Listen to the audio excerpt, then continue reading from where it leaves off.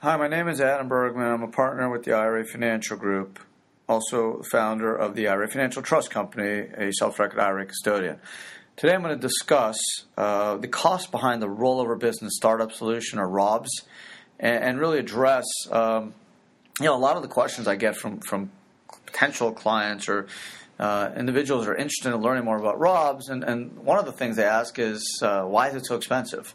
And with fees ranging from $3,500 to $5,000, I get the question, what's behind the costs, and why is a self-directed IRA or a solo 401k, a third of the price, sometimes less? What makes the ROBS solution so expensive? And there's a couple reasons that it should cost more than an IRA or 401k, but it probably shouldn't cost as much as you think.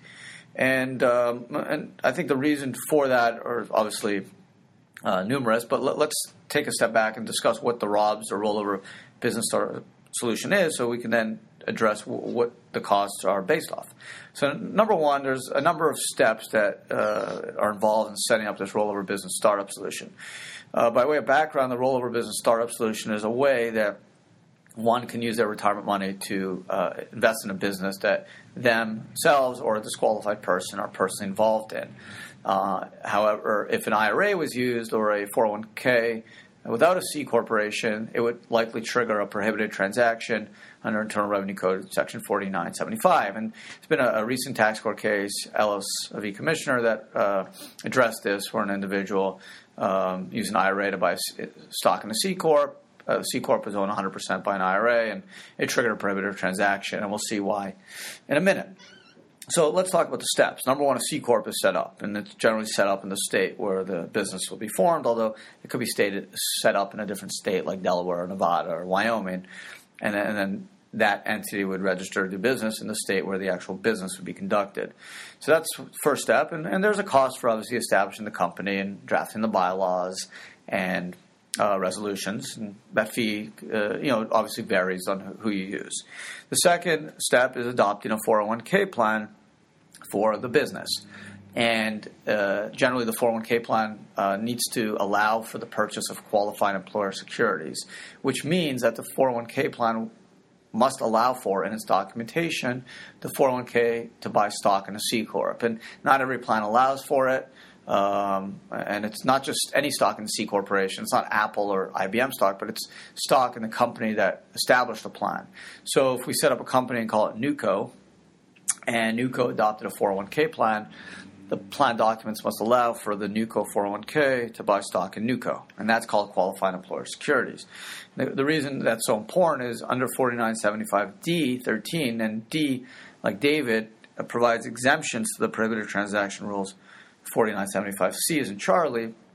One exemption under D13 allows for a 401k to buy qualified employer securities or corporate stock of its adopting employer without triggering a prohibited transaction. And that's really the heart of this whole ROB solution. It takes advantage of that exception and allows someone to use their retirement money through a 401k to buy stock in a C Corp in which they, or a disqualified person or an employee, are involved in personally. So, there's certainly a lot of chatter and controversy about this structure. It is legal. It's based off provision of the tax code. The IRS has looked at it pretty closely all the way back to, I would think, mid-2000s. 2008, they issued a memorandum. It's available on our website or online, which really outlines some of their concerns.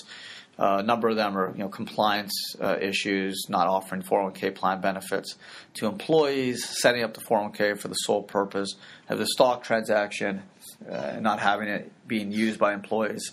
So it lacks permanency. The issue of actual business assets being purchased, are people using it just as a way to suck money out of their retirement account without paying a distribution tax? And are they actually buying business assets? The value of these assets, what's actually being purchased. So those are a number of things that they're concerned about. I think overall what really concerns them is that, unfortunately, not every startup business is successful. I mean, the SBA numbers are pretty much 50 to 60% of all new businesses fail. So the IRS is looking at this not simply from your perspective, but also from their perspective, and they're saying, hey, we let you take a tax deduction or let you grow your money tax-free in a Roth account. And in the case of a pre-tax retirement account, we expect you to eventually pay tax on some of that money when you're at least 7 years old, and that's called required minimum distributions, or prior if you want. Now, if you took your retirement money and you bought traditional investments, the stock market may go up or down, but it's unlikely you're going to put all your money in a company like Enron or Bear Stearns or Lehman and lose everything. It's more common that you're not going to lose everything you have. Whereas if you took all your retirement money and invested in a franchise and you got wiped out and lost everything, well, you didn't just lose your retirement money. The IRS lost maybe 20, 30% of that money in tax revenue. So that's something they're obviously concerned about because retirement account distributions add a lot of substance to Treasury and tax revenue collection, and they depend on it. So that's primary concern the IRS has. But getting back to the subject at hand, you have the cost of the formation of the C Corp and the cost of the 401k. Obviously, you need to have documents that work, allow for the qualified employer securities, and work with a professional team, a group that can explain you the docs and help you navigate through this. Third process is open a bank account for the company and the 401k, which you generally can do on your own, so it's not a cost issue. The next is the rollover process, which is basically filing a piece of paper with the institution that has your money now, your retirement money, and allowing that money to roll over tax-free to the new 401k. The next part is papering the purchase of stock by the 401k of the C Corp. So you have resolutions, the bylaws, of course, the resolution, stock purchase agreement, stock certificates, a ledger, some generic corporate transaction documents that are not overly complicated. The final step is getting a value on the assets being purchased, and that's a little bit difficult because in most cases, the 401k is buying a new co. It's buying a new company with not a lot of goodwill, no customer base, intangibles, customer list. So you generally are valuing the assets of what you're buying. So if you have $100,000 that you move from the 401k to the C Corp, C Corp's buying a franchise which consists of $80,000 and $20,000 in equipment. Most appraisals will list the assets at $100,000 because there's no goodwill and ongoing business relationship or customer base. It's hard to add any value or have a discount. So, but generally the RISA rules require that anytime a 401k buy qualified employer securities, it's for value, fair market value. So we have an independent person, and most companies get an independent party to value that and through a letter, an appraisal letter. So that's another cost. So basically, from the setup perspective, there's three costs. There's the corporation, the 401k, and the appraisal letter. I grouped the bylaws and resolutions, stock purchase, stock certificates, along with the corporate formation because they're very generic documents. You don't need a major law firm to do it for you. It's not overly complicated. And then on an ongoing basis, there is a cost for administering the plan. Obviously, doing any plan testing that's required, doing administration, and of course filing a 5500 each year, which is required for the 401k plan.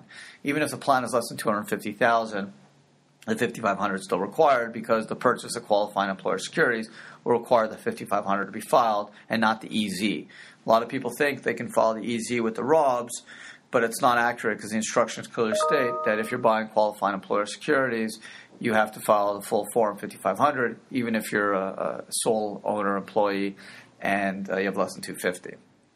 So those are really the costs. Now, the ongoing fees don't have to be super expensive because most of these plans are all safe harbor plans. And a safe harbor plan is basically a plan that states, well, if you make minimum matching contributions to employees that are participating, generally 3%, you don't have to do all this complicated testing because the IRS feels that those the highly comps are taking care of the low comp employees, and now the highly comps can put in as much as they want because the little guys are being taken care of. And that's the whole concept behind Safe Harbor, which came out in the 90s. And it's very common for small business plans. IRA Financial Group, we have a Safe Harbor in our 401k plan for our employees, and most of the companies we work with have Safe Harbors because it takes away a lot of the uncertainty and keeps costs down. So overall, you're looking at C Corp, establishment, and documents, the 401k, the appraisal letter, and then on an annual basis, administration and record keeping. Now, it's hard. I'm not going to sit here and say that the fee should be X or Y, but I really don't think the fees need to be $4,000, $5,000, $6,000. I think you should be paying somewhere between $2,800 and $3,500. I think that's fair. If you can do it for less, you should do it. Especially if you already have a C corporation formed. Now all you need is a 401k and an appraisal letter. To me, that shouldn't cost an exorbitant amount of money. I'd be worried if you paid $100 because you do need professionals, and it's not necessarily the documents you're paying for as well. You're paying for the expertise to help you navigate through the process. But I don't think you need to pay $4,500 or $5,000 for this or $6,000. I know some people are charging that, and that's fine. And you could pay that. I'm not saying you shouldn't, but I don't think you have to. Depending on what group or firm you're using, the prices vary. We're maybe on the low end because we think it's unreasonable to have a startup spend. If you're using $100,000, you're going to be spending 5% of your money on setup fees. We think that's a little bit much. So our fees are closer to the low end of that. And you, of course, get all the corp 401k establishment, appraisal letter, annual compliance, depending on the employees. Generally run between $750 and $1,500. It's not a really ongoing compliance feature on the annual compliance service because it's safe harbor. As long as you're doing the match, you're going to be in compliance. You don't need to be doing testing every week. So I think there's rooms to be flexible for some of these companies, and as a consumer, you want to ask around, do your diligence, but don't feel like you're forced into paying $5,000-$6,000 for a structure, because as I mentioned, you got really four moving parts. You got the C corp, which isn't there's companies like LegalZoom there are, and a lot of business formation companies that are doing that stuff. Not overly complicated. 401k, obviously, it's a little bit more specialized because you need the right documents and experts that can help you navigate them. The corporate documentation, the bylaws, resolutions, stock purchase, stock certificates, pretty basic stuff.